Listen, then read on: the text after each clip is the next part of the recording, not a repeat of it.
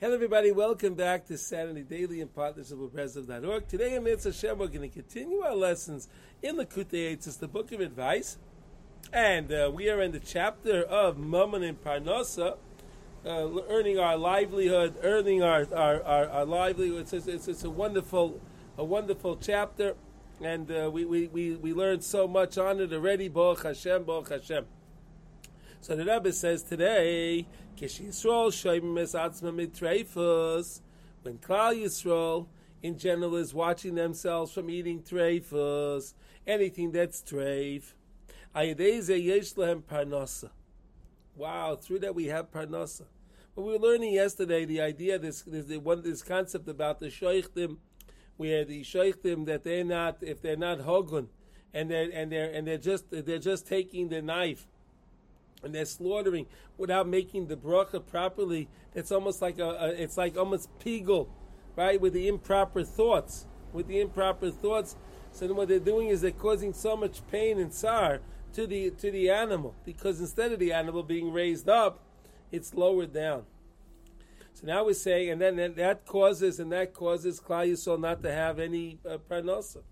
And if they do have parnasa, it's with a great, very, very much difficulty and very much toil.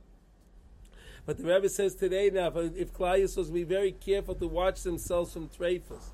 So what does it mean to watch yourself from treifos? Again, when you buy something, to make sure it has a good hechsher, and this is a hechsher that's done by Erlich Rabbanim, that they're very careful of who the sheichtim are, because we don't know today, we don't really know the sheichtim. We just know what the hechsher is, and we rely on the hechsher, right? We rely on the hechsher to know what we're going to eat.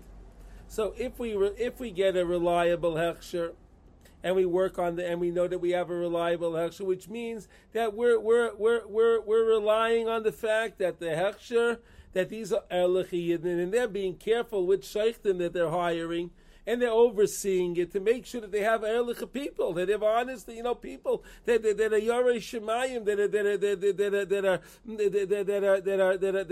are yidden, that are Isaac in Torah and avodah. And and this is what it is. So by having people like that can help the parnasa for Klal Yisrael. So let us, be very careful, what we eat, and again, it's very important the way we make our brachas. That's also connected to this. So be very careful when you make the bracha. Like we said, Baruch Atah Hashem, HaKadosh Baruch Hu, you are the blessing. You bring all the bracha into the world. Bracha comes from the word of brecha. Brecha is a pool. The pool of bracha is up in Shemayim.